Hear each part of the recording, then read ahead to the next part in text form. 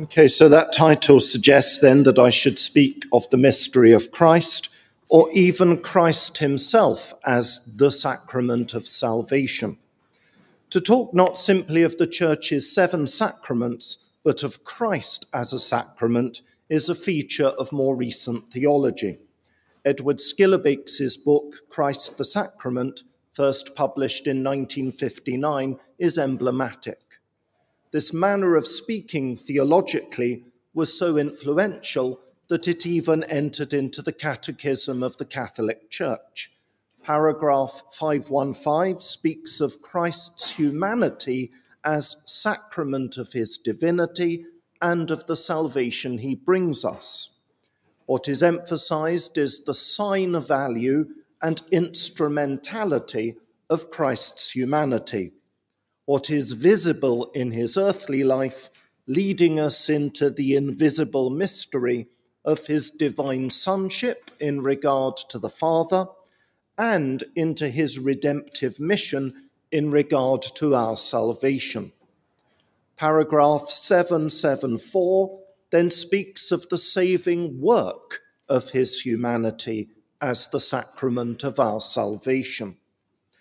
All this clearly reflects Skillerbeke's contribution. But in what sense could or would Aquinas back in the 13th century have spoken of Christ as the sacrament of our salvation alongside talk of the 7 sacraments? Although Skillerbeke's doctoral thesis covered something of this question, especially with regard to St. Thomas's commentary on the sentences, he did not really incorporate this aspect of the doctorate into his more famous and influential book. What later theologians and the Catechism did was attempt a further synthesis of St. Thomas's own approach with Skillerbeke's speculative developments of St. Thomas's thought. Today I'm simply going to attempt to answer the question of what St. Thomas would have made of speaking of Christ as a sacrament, but working primarily from his commentaries on the Pauline epistles. The nearest we find St. Thomas himself speaking of Christ as a sacrament in these lectures is when he speaks in his commentary on Ephesians about the sacrament of the Incarnation. It is not that he is speaking here of some distinct reality that is a sacred sign pointing to Christ's incarnation. Rather, the sacrament St. Thomas means is the incarnation itself. So clearly he has a wider use of the word sacrament than simply the 7 sacraments which he recognizes as sacred signs instituted by Christ. We find a clear distinction of analogical meanings of the word sacrament in his commentary on the Pauline letter he reads as dedicated to a consideration of the sacraments. He starts off his commentary on 1 Corinthians with a quotation from the Old Testament, Wisdom 6:22, which in his Latin translation of the Bible reads, "I will not hide God's sacraments from you." We should note that what sacraments was translating into Latin here was the Greek word mysteries. In fact, as we shall see, the Latin Vulgate used two Latin words, sacramentum and mysterium, on different occasions to translate the one Greek word, mysterion, meaning that the Latin terms sacrament and mystery were more or less interchangeable. So on the face of it, a sacrament is a secret, a mystery. After the quotation, however, St. Thomas distinguishes 2 meanings of the word sacrament. The first is something secret. It doesn't have to be a sacred secret, St. Thomas says, but sacrament is especially used of secrets that have to do with a sacred reality. That's the first meaning. The second meaning is this: a sign of a sacred reality. The second meaning is the one that applies to the 7 sacraments, which are signs. But what St. Thomas clarifies here is that the second meaning of sign also contains within it the first meaning of secret. When we say that, for example, the Eucharist is a sacrament, we're saying not only that it is a sign of a sacred reality, but that divine power is at work here secretly or in a hidden way. Not that the emphasis for St. Thomas is simply on secrecy. He quotes Tobit 12:7. It is good to hide the sacrament of a king. That is, it's good to keep the king's secrets. But it is honourable to reveal and confer the works of God. The point for St. Thomas is that the sacraments of God were not to remain hidden or secret, but should instead be manifested to Christ's people so that we have knowledge for salvation as well as purification and preparation for a reward, so that we have spiritual lives in Christ, so to speak. Going back to the commentary on Ephesians, we can examine how St. Thomas places the incarnation within this range of meaning of the word sacrament. As he understands 1 Corinthians to be about grace in the sacraments, so he takes Ephesians to be about the unity of the church in respect of grace. He thus sees St. Paul's writing here as aimed at the strengthening of Christians in good habits and to encourage them towards greater perfection. And Paul begins to strengthen them at the beginning of the letter by giving thanks to God for gifts received. Blessed be the God and Father of our Lord Jesus Christ, who has blessed us with spiritual blessings.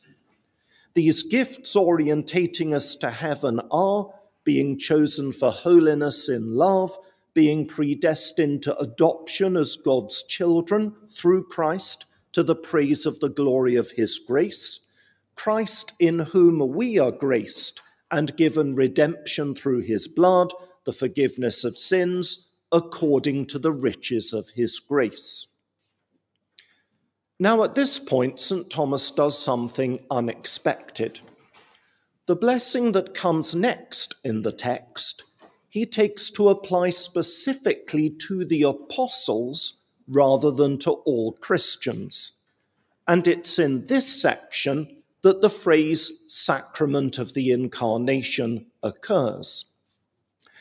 It seems to me that there are no words in the original text itself that absolutely justify this sudden switch of focus from all Christians to the apostles. But St. Thomas is working from the fact that grace is said in the Latin translation to superabound in us. While this overflowing of grace could surely apply to us as Christians, St. Thomas takes it to mean that the grace that superabounds is greater than the grace that is present more generally in Christians. And the fact that grace superabounds in all wisdom and prudence puts St. Thomas in mind of the apostles, because it was the apostles who especially needed wisdom and prudence for their teaching and pastoral offices in the church.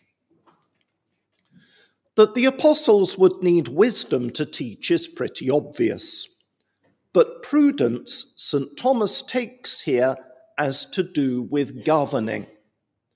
The Latin prudentia translates the Greek word phronesis, which means something like good sense or a more practical wisdom. But this practical wisdom is used philosophically in different ways, as St. Thomas knows from Aristotle. One way is the prudence an individual needs to govern their own individual actions well. And another prudence is what is required by a leader in order to govern a community well. St. Thomas evidently takes the prudence St. Paul speaks of here as specifically a prudence for leadership. And this is what the apostles needed to shepherd the church well. And this is one reason why grace had to superabound in them. This wisdom and prudence are linked to their being made known the sacrament of his will, that is, God's will. Sacrament of the Incarnation is St. Thomas's gloss on St. Paul's actual phrase, sacrament of his will. St. Thomas characterizes this sacrament in terms of the blessing of an uncommon revelation made to the apostles. He declares that it is as though St. Paul had said that the apostles' wisdom does not consist in discovering the natures of material realities, nor the course of the stars, nor anything like that, but rather it consists in knowledge of Christ. We should note here that St. Thomas quotes 1 Corinthians 2, where Paul speaks of himself knowing nothing but Christ and him crucified.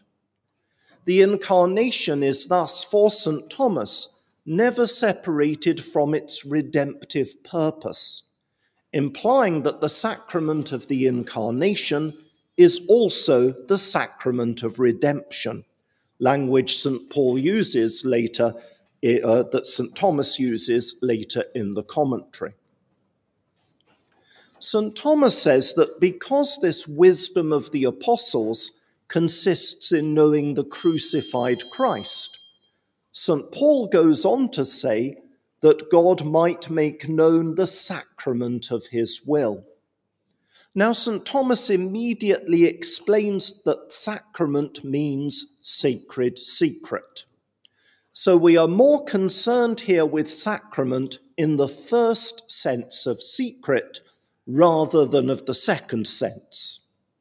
St. Thomas further explains that the sacred secret hidden from the beginning is the sacrament of the Incarnation, which I'm taking also to mean of redemption. So how then does St. Thomas exactly explain sacrament of God's will? He does so by noting the importance to knowledge of something of knowing its cause. He gives the example of us knowing what's going to happen in the future. We can only predict that something like an eclipse is going to happen if we already know the cause. If we don't have knowledge of the cause, we won't have knowledge of the future events it causes. And St. Thomas thinks we have something similar in why Paul speaks of the sacrament of God's will. Paul is indicating the cause of the sacrament, that is, the cause of the Incarnation. And that cause is God's will. St. Thomas then puts together a number of scriptural texts to show how the sacrament of the Incarnation is caused by God's will. For example, he cites John 3:16, God so loved the world that he gave his only begotten Son. Love is, of course, an act of God's will here. The point St. Thomas goes on to make, though, has more to do with the hiddenness of God's will itself. Knowing the cause of the Incarnation in order to know the Incarnation is not going to be straightforward. We could say this is because we are concerned here with a cause that is something even more hidden, even more secret than the incarnation itself. He quotes St. Paul in 1 Corinthians to the effect that no one knows the things of God except the Spirit of God. And he concludes, so the incarnation's cause was concealed from everyone except those to whom God revealed it through the Holy Spirit. He quotes 1 Corinthians again. To us, God has revealed these things by his Spirit.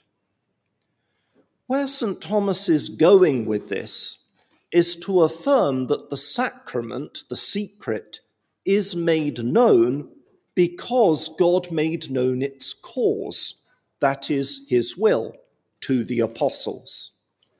And here he turns to the words of Jesus in Matthew's Gospel, where the Father has kept these things hidden from the wise and prudent, in this case, those who are wise and prudent in worldly terms.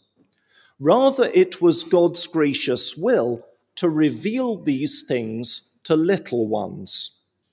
St. Thomas does not say so, but I suppose these little ones are by implication here the apostles, who have a different wisdom and prudence from the world, which is knowledge of Christ crucified. But the final scriptural passage St. Thomas brings forward to explain the incarnation and its revelation as God's will comes from St. Paul's letter to the Colossians. The mystery which has been hidden from ages and generations, but is now manifested to his saints, to whom God would make known the riches of the glory of this mystery. What St. Thomas is doing here is to interpret the sacrament of God's will in Ephesians in the light of what Paul says about this mystery in Colossians.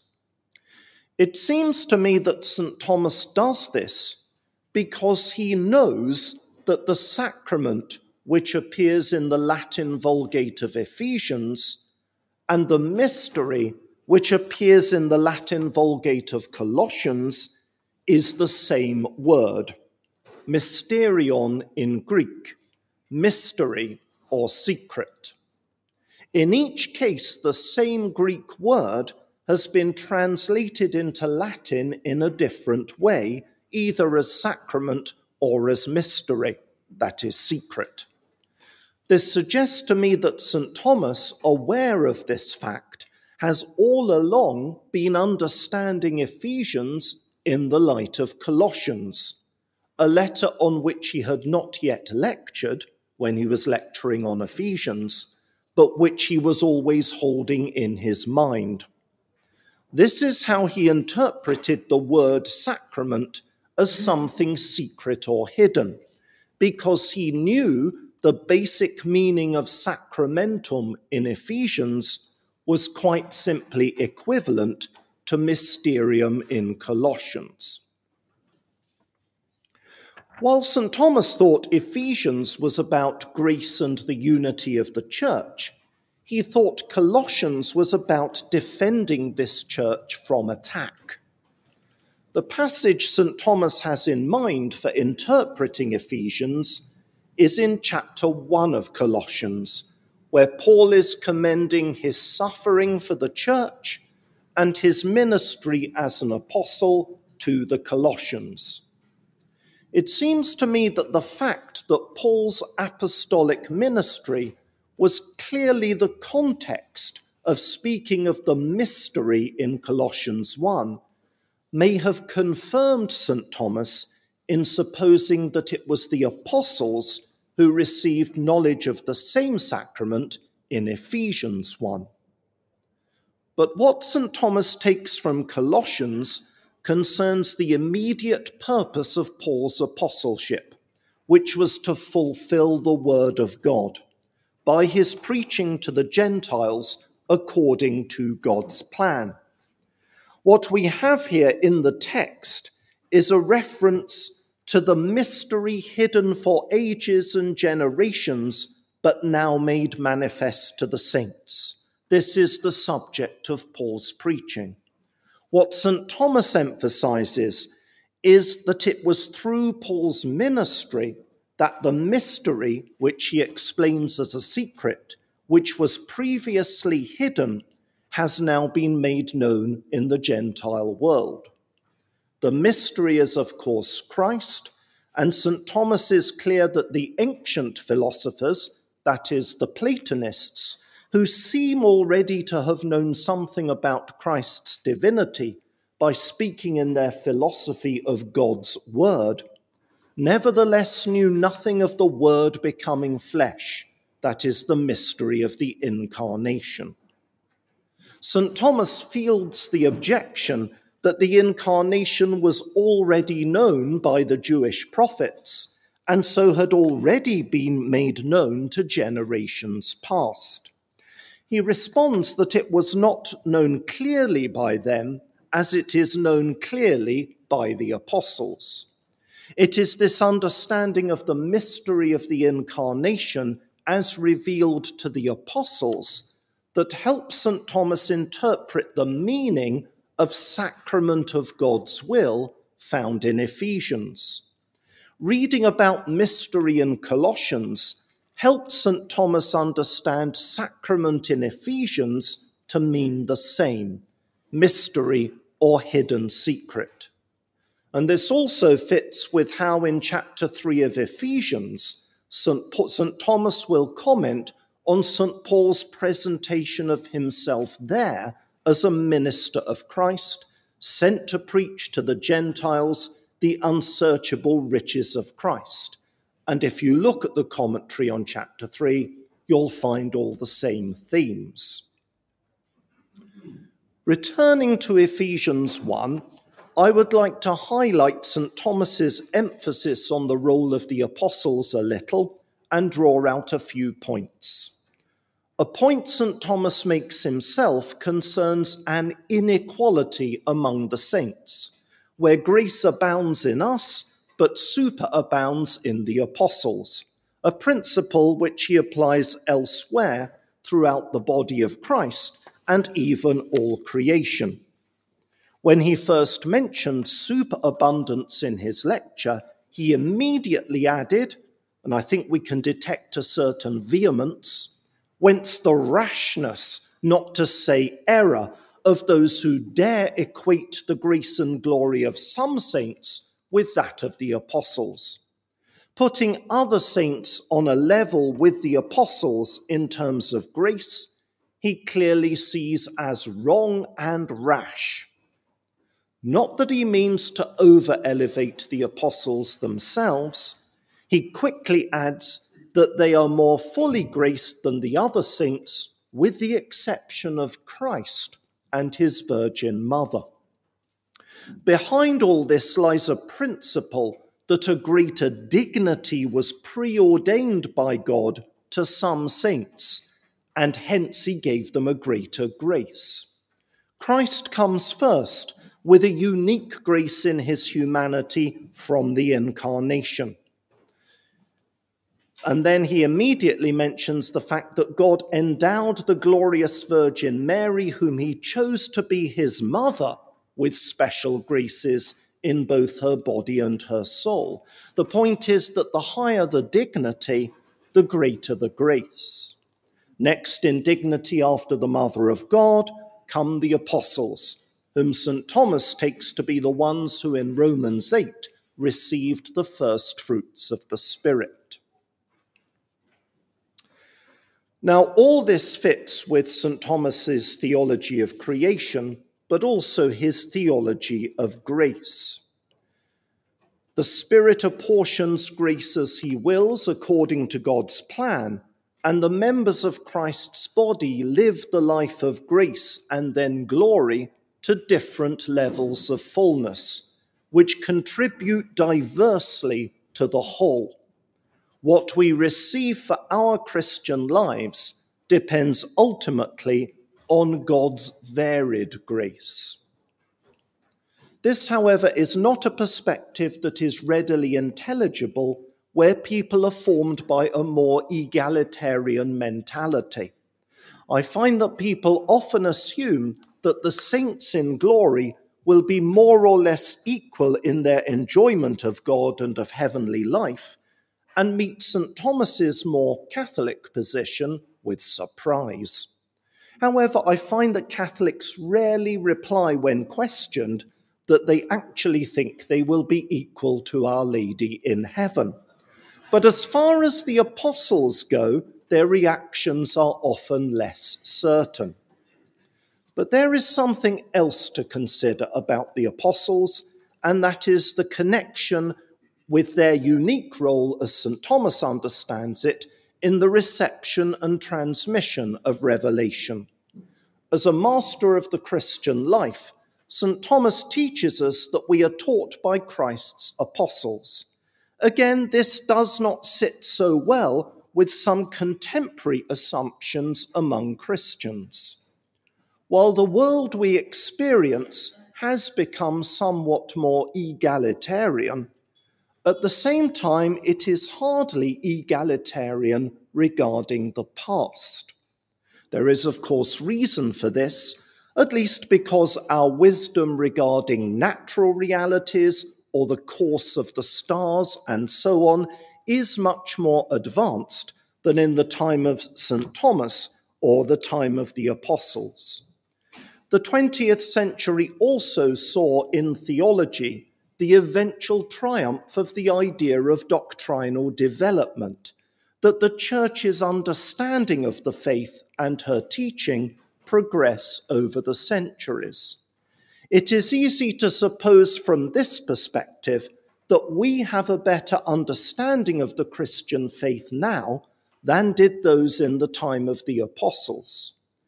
And yet, though he recognizes an element of doctrinal development, St. Thomas is at odds with any idea that we know better than the apostles. Any idea of doctrinal development developed from St. Thomas's theological principles must recognize the normativity of apostolic teaching as much as the demands of the present and the future in the Church. It was to the apostles that the sacrament of God's will was revealed, and we are taught by them. So Master Thomas teaches us. Returning to St. Thomas on Ephesians 1, our doctor says that having identified what the sacrament of God's will is, he will go on to explain something more about it. And I'm going to concentrate here on what he has to say about the purpose of the incarnation. When Paul says to restore all things that are in heaven and on earth, Thomas takes him to be identifying the sacrament's purpose. Scriptural passages such as this one are of more interest in theology today, particularly because of the universalist implication that is often drawn from them, a universal restoration of human beings and even of fallen angels, of all creation.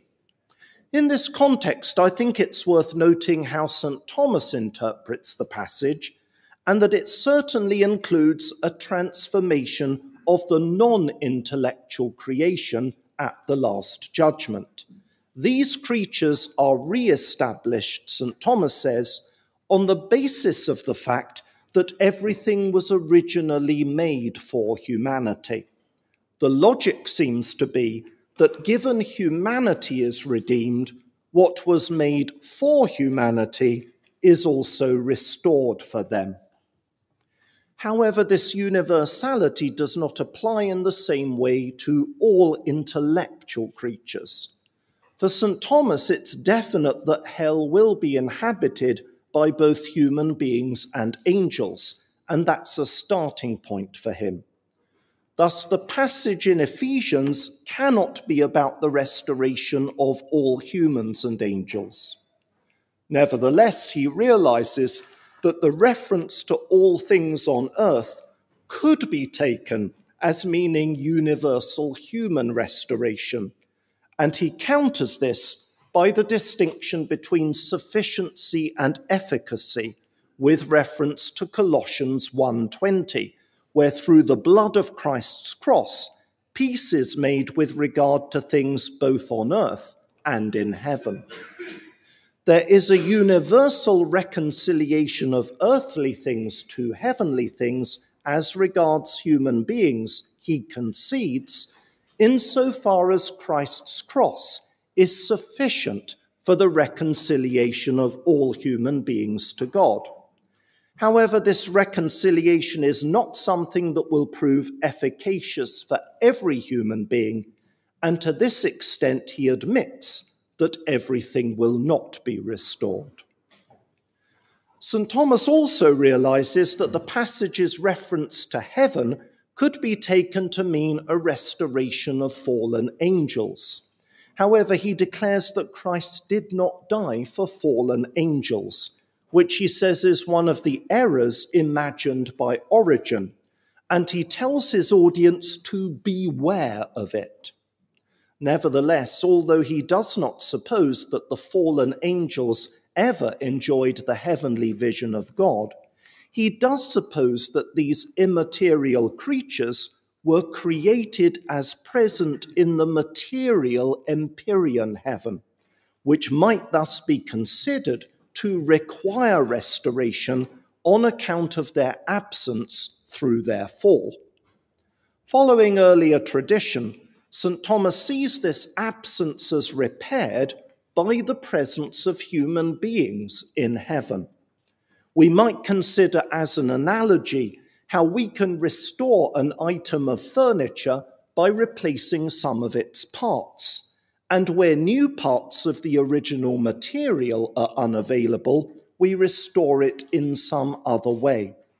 St. Thomas seems to suppose that the restoration of the heavens through the sacrament is something like this, where we are called not simply to a supernatural destiny that befits our humanity, but one where we are called to glorify God in the place of angels. In conclusion, where does this leave us who are active pilgrims on the way to this final destiny by way of Christ the sacrament? I give the last word to St. Thomas in his commentary on Philippians, where he declares that Christ is even now our life.